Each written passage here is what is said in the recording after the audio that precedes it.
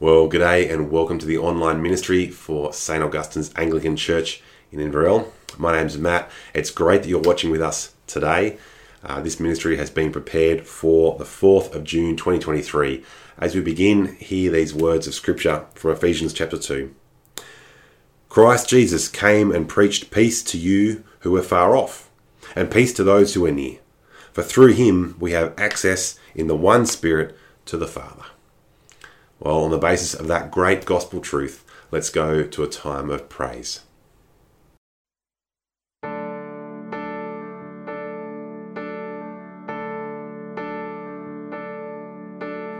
All people that on earth do dwell, sing to the Lord with cheerful voice.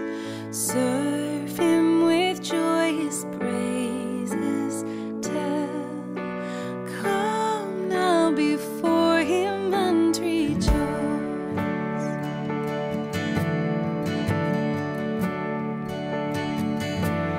Know that the Lord is God indeed. He formed us all without array. We are the flock he comes to feed, the sheep who by his hand were made. Let the earth rejoice. Lift up your voice and magnify his holy name. Oh, let the earth rejoice. Lift up your voice and magnify his holy name.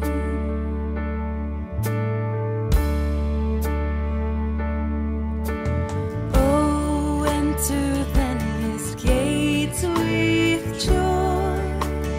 Within his courts his praise proclaim. Let thankful songs your tongues employ. Oh, bless and magnify his name. Oh, let the earth rejoice. Lift up your voice and magnify his holy name. Oh, let the earth rejoice. Lift up your voice and magnify his holy name.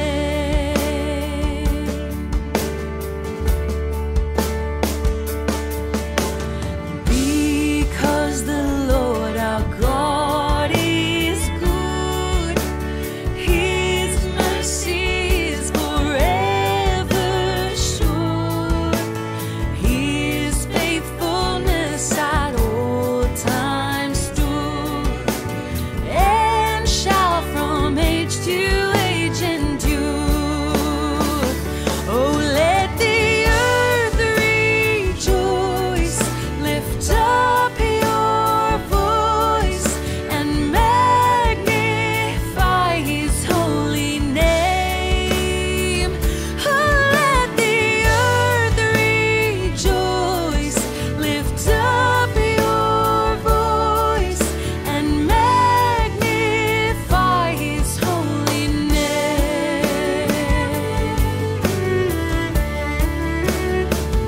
We praise your name.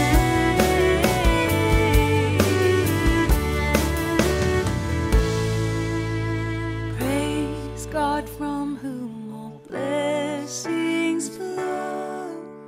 Praise him, all creatures here below. Praise him above, ye heavenly host. Praise Father, Son, and Holy Ghost.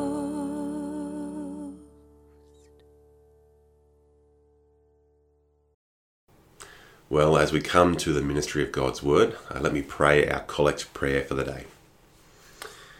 Heavenly Father, you send your Word to bring us truth, and your Spirit to make us holy. Through them we come to know the mystery of your life. Help us to worship you, one God in three persons, by proclaiming and living our faith in you through Christ our Lord. Amen. Well, our Bible readings today begin in Matthew's Gospel at the very end, chapter 28, verses 16 through to 20. Our psalm today is Psalm 119, not the whole thing you'll be pleased to hear, but verses 1 to 8. And our other passage is Ephesians 4, verses 11 through to 24.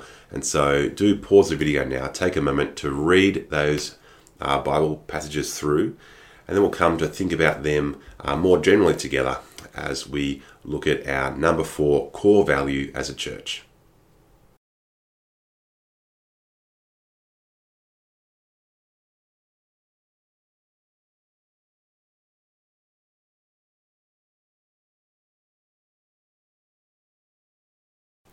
Let me pray.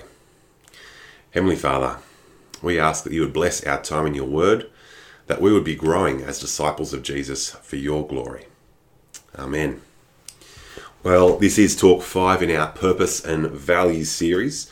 And if you've been following along so far, hopefully by now you'll know what our purpose statement is as a church here at St. Augustine's. After all, it hasn't changed. It's been the same for 14 years. What is our purpose statement as a church? It's to be growing in Christ. Now, over the last 3 weeks, we've been looking at our core values that align with our purpose statement. What are our core values we've covered? Well, number 1, biblical teaching. Number 2 is prayer. And number 3, our proposed number 3 was godly service. And sure, we need those 3 things as we think about growing in Christ, but yet we haven't really gone into too much detail about what that growing in Christ actually looks like. Now, a few weeks ago, as we looked at our purpose statement, Adam did say that there are 2 sides to growing in Christ. On the one hand, growing means multiplying. It means increasing in number. And that happens as people are welcomed into our church family. It happens as people give their lives to Jesus in the first instance. Right? And we're going to focus especially on that next week. Right? But that's not the only part of growing. Growing also happens spiritually. It's about growing in our relationship with Jesus. And so our proposed core value number 4 then is discipleship. Now, it's essentially the same thing as our old core value number 3, but you'll notice a change in language here. Right? Previously, our core value was spiritual growth, but the language we want to move to is that of discipleship. Now, some of you might like the change, some of you might not like the change, and that's all right, but it's a deliberate change for a number of reasons. Now, for a lot of people, to talk about spiritual growth, can be a bit of a vague, perhaps fluffy term. It sounds right, but what we're really talking about when we say spiritual growth is people growing as disciples of Jesus. And so we might as well be clear and direct about that. Also, to talk about spiritual growth can also feel a bit like a bit of a me-focused kind of thing. But to talk about discipleship is to help us see the reality that it's actually a Jesus-focused thing. What's more, I think the language of discipleship is thoroughly biblical, and it's a language that Jesus actually gives us. So come with me to the last few verses of Matthew 28, and I'll show you. These are Jesus' last recorded words in Matthew's Gospel. Chapter 28, verses 18 and 19. Jesus came to them, that's his 11 disciples, and he said, "All authority in heaven and on earth has been given to me." Verse 19, "Therefore, go and make disciples of all nations." All right? Jesus doesn't say, go and make spiritual people. He says, go and make disciples. When someone gives their life to Jesus, they are giving their life to be his disciple. And so a question for us then is, what is a disciple? Have a think about it for 3 seconds. What's a disciple? Well, there are all sorts of ideas about what a disciple might be, and therefore different ideas about what discipleship is. But for us, we need to consider what discipleship meant in the original context, in the first century when Jesus was speaking. Now, a basic definition of discipleship is simply someone who is a learner to a teacher. But Jesus wasn't the only person to have disciples. It was common in that period. John the Baptist had disciples. The Pharisees had disciples. Guys like Aristotle and Pythagoras, Socrates, they had disciples as well. But listen to what Jesus says. Luke chapter 6 verse 40. He says, "A disciple is not above his teacher, but everyone who is fully trained will be like their teacher." Right? The idea of being a disciple, it's about learning. But it's more than about learning simply knowledge. It's about learning a whole way of life. We might say that being a disciple, it's about transformative learning. Right? Their aim was to be like their teacher and walk in their ways. Now, coming back to Matthew 28, in verse 19, Jesus starts by saying, "Go and make disciples." Now, he could have left it at that. But he doesn't. He fleshes it out. He spells out what being his disciple actually means. All right, Matthew 28, 19 and 20, he says, "Go and make disciples of all nations, baptizing them in the name of the Father, Son, and Holy Spirit." And, verse 20, "teaching them to obey everything I have commanded you." Right, I think there are two key parts of being a disciple here. The first is baptism. Now, baptism is far more than simply being dipped in water as an initiation into a relationship with Jesus. Right, it is that, but it's also deeply symbolic of a new life with Jesus. When a believer is baptized, it's a sign of repentance. It's a way of someone saying, "I'm washing away the old and starting afresh." I'm saying I'm turning away from my former life of rebellion against God, of self-centered sinfulness, and I'm giving my life to Him. And this is a deeply important aspect of discipleship, because we are not simply blank slates that need to be filled with knowledge. No, to become a learner of Jesus requires a radical unlearning of our former rebellious, me-centered lifestyle. All right, that's the first key part in being a disciple. Well, the second part of being a disciple of Jesus we see in verse 20. And he says, "teaching them to obey everything I have commanded you." Right? A disciple of Jesus is not someone who is simply taught the commands of Jesus, but taught to obey them. Right? This is a life characterized by obedience. If Jesus is Lord and Saviour, then it's worth submitting to His authority as the one who not only made us, but also knows what is best for us and whose ways are good. So, what is it then to be a disciple of Jesus? Let me put it really simply. A disciple of Jesus is a forgiven sinner who is learning Christ as they live in repentance and obedience. I'll say it again. A disciple of Jesus is a forgiven sinner who is learning Christ in repentance and obedience. It's that simple. But you'll notice that the proposed wording for our core value isn't we value being a disciple, it's we value discipleship. Right? And so what does that imply? It implies it's an ongoing process. And in this sense, the learning aspect of being a disciple can't be thought of as simply one stage in the Christian life. It's simply a way to describe the entirety of it. Right? Discipleship is an ongoing, transformative process in which we're becoming more and more like the one we are learning. In 2 Corinthians 3, Paul says it this way. He says, "For us who have turned to Jesus, we are being transformed into His image, with ever increasing glory which comes from the Lord." Right? The goal of discipleship is to become more and more like Jesus. Now, keeping in mind, though, that this side of heaven, you're never done. You'll never finish being a learner of Jesus. And that's why Paul writes what he does in the second half of Ephesians chapter 4. And so I invite you, turn there now. Ephesians 4, because in verses 17 to 19 there, Paul highlights a whole way of living without God at the center of it. And he says to these group of Christians at Ephesus, "You used to be like that, but don't live that way anymore." And then, chapter 4, verse 20, he says, "That is not the way of life you learned when you heard about Christ." Verse 22, "You were taught with regard to your former way of life to put off the old self, which is being corrupted by its deceitful desires. To be made new in the attitudes of your minds, verse 24, and to put on the new self, created to be like God in true righteousness and holiness. Right, living with Jesus as Lord means a continual striving to put off the old self and to put on the new self. Now, do you see those two sides of discipleship that I again highlighted back in Matthew 28? Repentance and obedience. Putting off the old, putting on the new. Right? If we were not all works in progress, he would not have to say this. But we are.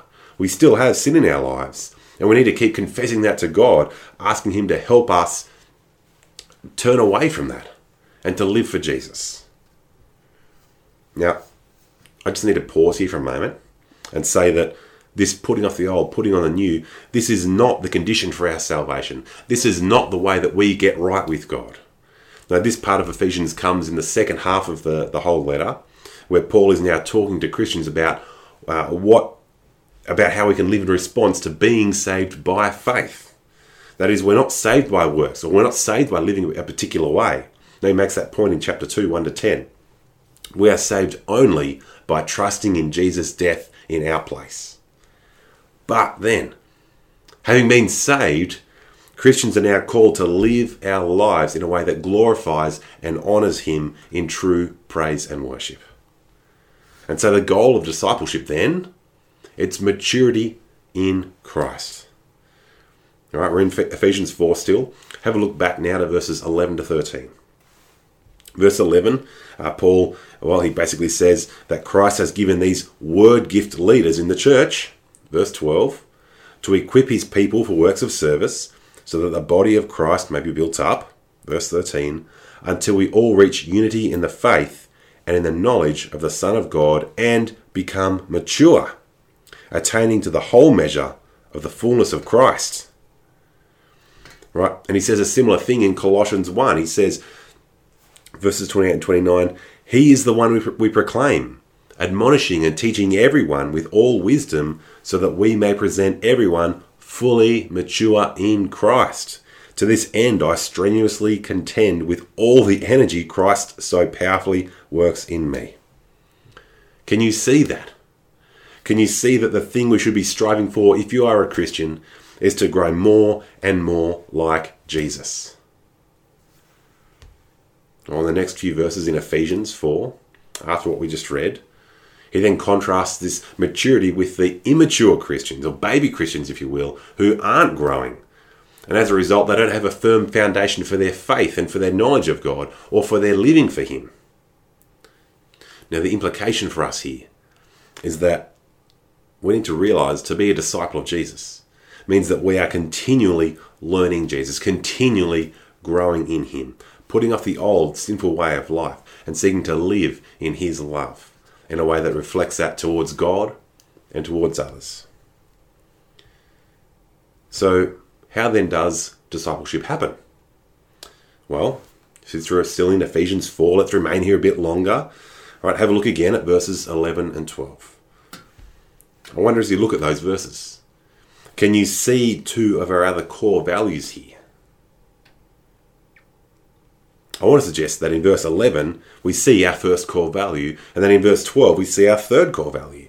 Right, verse 11, so Christ himself gave apostles and prophets and evangelists, the pastors and teachers.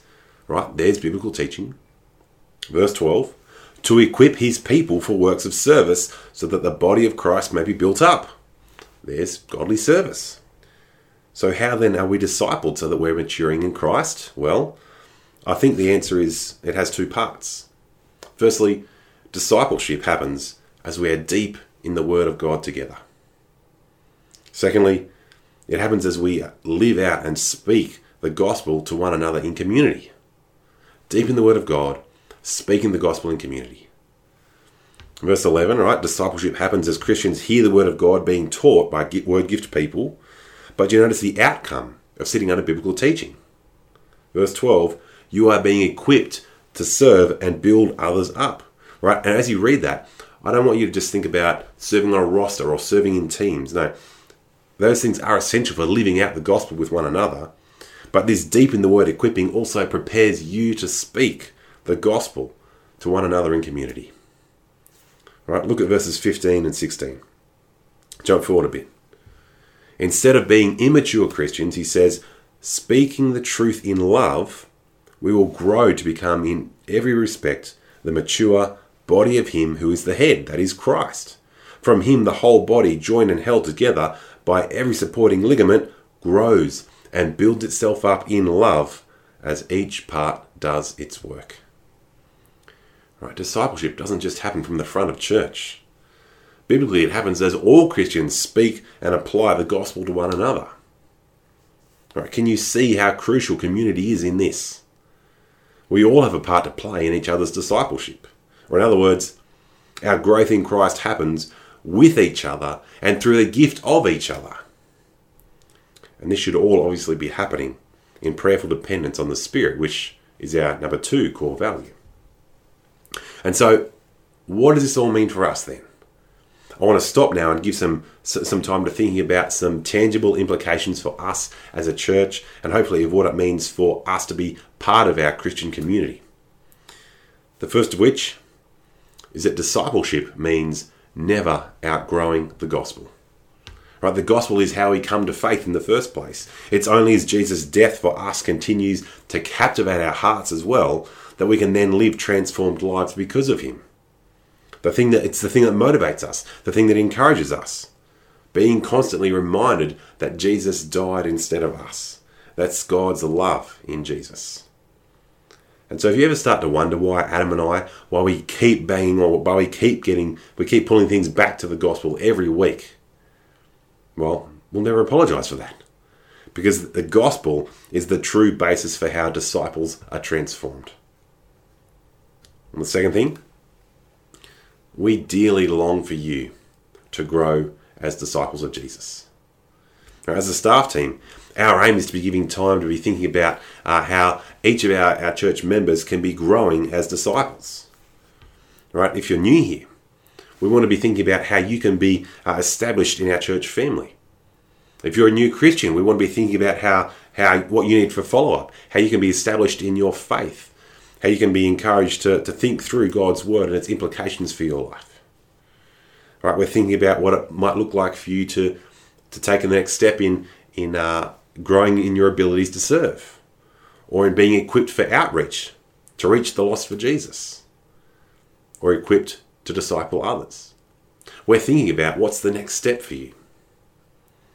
Right? Our aim is to think deliberately about each one of you, because we want you to be deep in God's word. We want you to be loving God. We want you to be in community. We want you to be serving one another.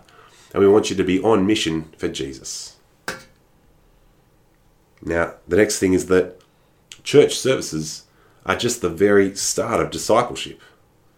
Yes, discipleship happens as we work hard to help you wrestle with God's word this time every week.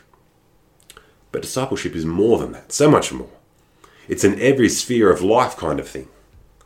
And even on Sundays, that means that it's not just what you hear from the front, but it's what's hopefully happening before the service as well, as people are talking to one another. And what happens after the service is also outside and around the morning tea tables.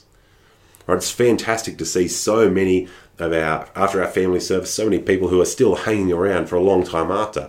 Even towards midday, people are still leaving. And it's so encouraging seeing people praying with one another. It's encouraging to hear little snippets of conversations where there's little moments of discipleship happening there. Now, I've talked about how discipleship happens as we are deep in God's word together. And for us, as a church, this is why we are also so keen for when people join our church to get connected in with the Bible study group. Right, this is one of the key places where this kind of gospel speech to one another is happening in community. And so I want to say that if you're one of our church, get connected. If you want to be a part of a Bible study group, reach out. Let us know. I'd love to connect you in to a Bible study group leader. And can I also say that it's not just Bible study groups as the kind of the smaller group.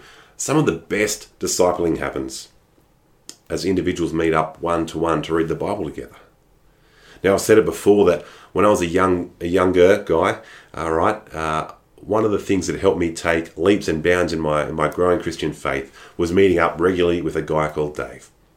Right, we'd meet for half an hour one morning every week before work, and we'd spend a bit of time reading a few verses of the Bible together. We'd think about what it meant. We'd think about what are the implications for us that day, that week, as we kept trying to live for Jesus.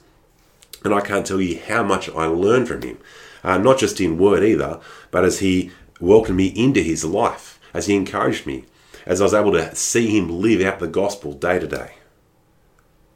Right? And Titus 2 says that this should be happening between older godly women and younger women also. Right? But it shouldn't just be older and younger, or more mature Christian and new Christian. No, it can be anyone. Right? Proverbs 27 verse 17 says, "As iron sharpens iron, so one person sharpens another."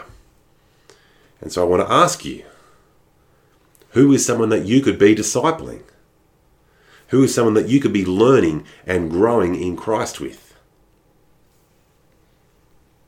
It might be the case for you that you work out, hey, I'm free at 1 o'clock every Wednesday lunchtime, and this other person at church is free 1 o'clock every Wednesday lunchtime. And hey, I might say, hey Sam, hey Sarah, would you like to, for 15 minutes in that lunchtime, sit down and read a few verses of the Bible with me? All right?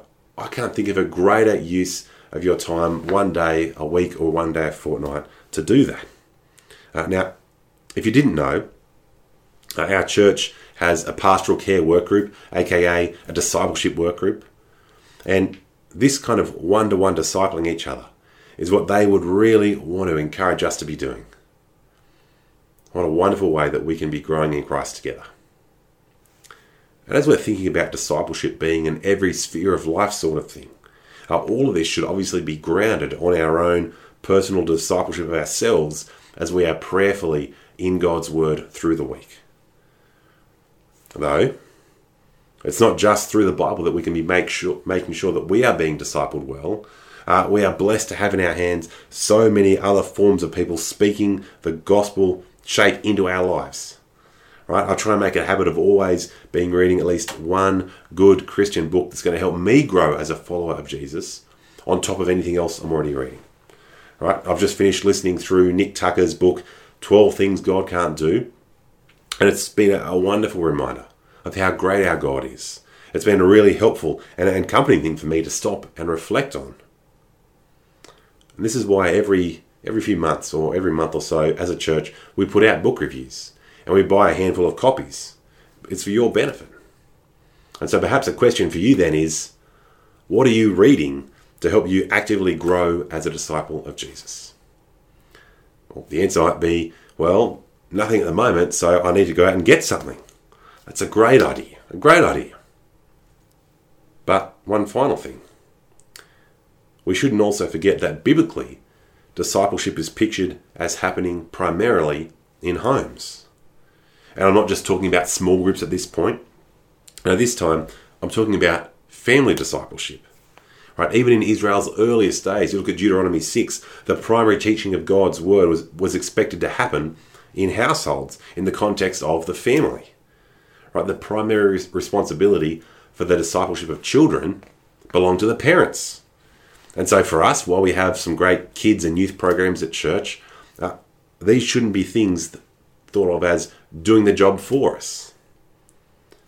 Likewise, within our households, our husbands and wives are also able to disciple one another. And especially if you look at Ephesians chapter 5, husbands are called to love their wives like Christ loved the church. And one of the implications being that he deeply cares about and is actively discipling her and actively helping her grow in her holiness. Now at this point, I'm as much preaching to myself as I am to anyone else. But can you see how discipleship is an every sphere of life kind of thing?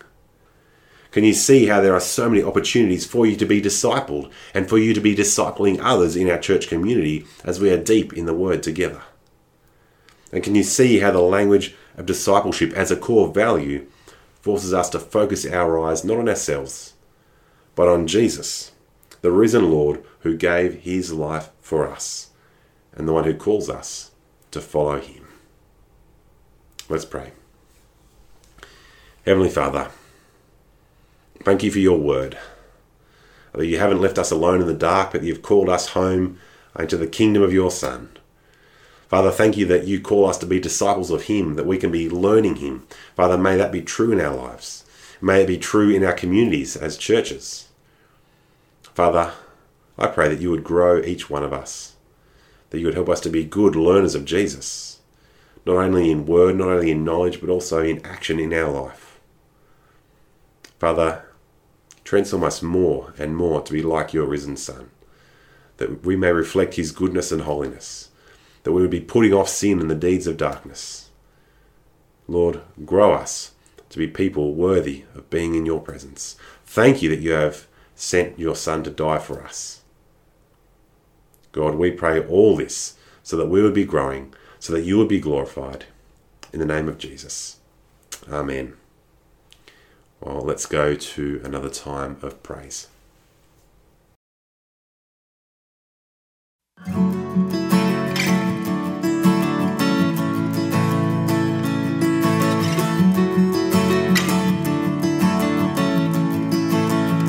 Your word is good, it's ever faithful, worth more than gold, the heart's delight. Your word gives life to all who hear and obey. Your word endures forever. Your word is true, it never changes. It formed the earth, sustains it still. Your word defends, providing refuge and strength. Your word endures forever. Your word is a lamp unto my feet. Your word is a light unto my path. For your word is my hope, it's my joy and my song. Your word endures forever. Your word transforms, it lifts the humble, rebukes the proud, protects the poor. Your word discerns the mind and spirit of all. Your word endures forever. Your word endures forever. Your word is a lamp unto my feet. Your word is a light unto my path. For your word is my hope, it's my joy and my song. Your word endures forever. Your word is more than just letters on pages. It's life and it's love and it's freedom for us. Your word is more than just wisdom of ages. Its treasures are endless, it's always enough. Your word is more than just stories of old. It's the truth and the way and the story of love. Your word is more than just breath into dust.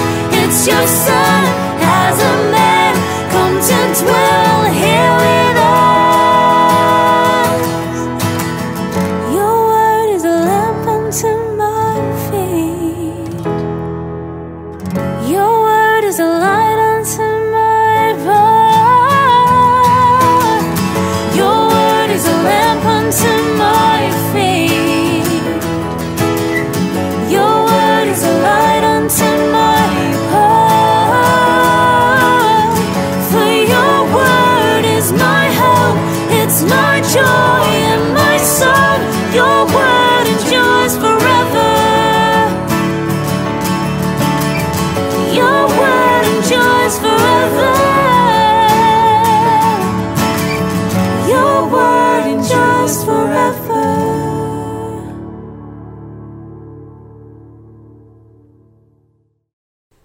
Well, we come now to a time of prayer, and so I invite you in a moment to pause the video. There are so many things that we can be giving thanks for, also so many things that we can be praying for, and people we can be praying for. And so I invite you to pause the video, take this moment to do that as we commit all things to our loving God and Father who hears us.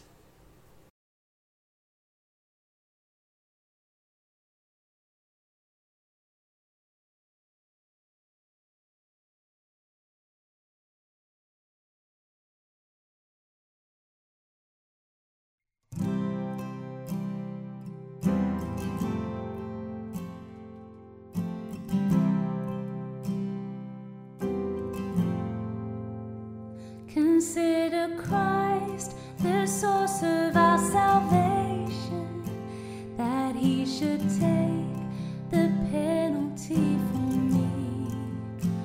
Though he was pure, a lamb without a blemish, he took my sins and nailed them to the tree. My Lord and God, you are so rich in mercy. Mere words alone are not sufficient thanks. So take my life, transform, renew and change me, that I might be a living sacrifice.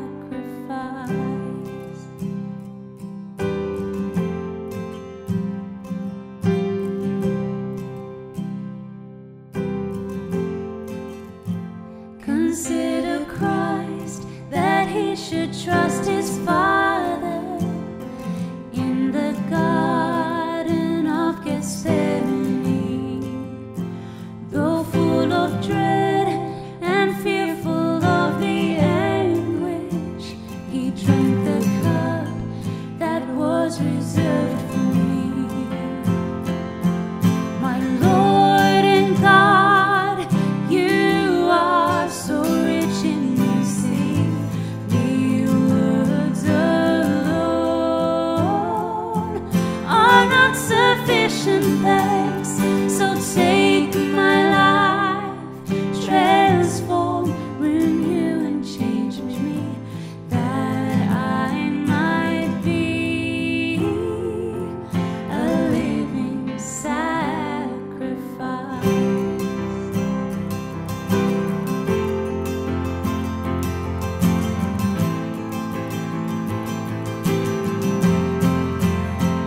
Consider Christ, for death he has defeated, and he arose, appeared for all to see. And now he sits at God's right hand in heaven, where he prepares a resting place for me. My Lord and God, you are so rich in mercy. Mere words alone are not sufficient thanks.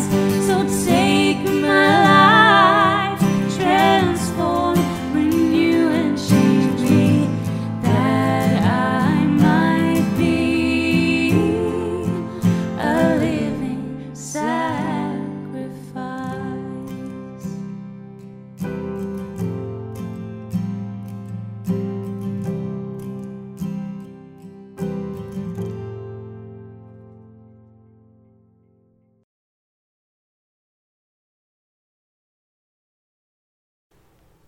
Well, as we finish, let me encourage you with the words of Romans chapter 12, verses 1 and 2. Paul says, I urge you, brothers, in view of God's mercy, to offer your bodies as living sacrifices, holy and pleasing to God. This is your spiritual act of worship. Do not conform any longer to the pattern of this world, but be transformed by the renewing of your minds.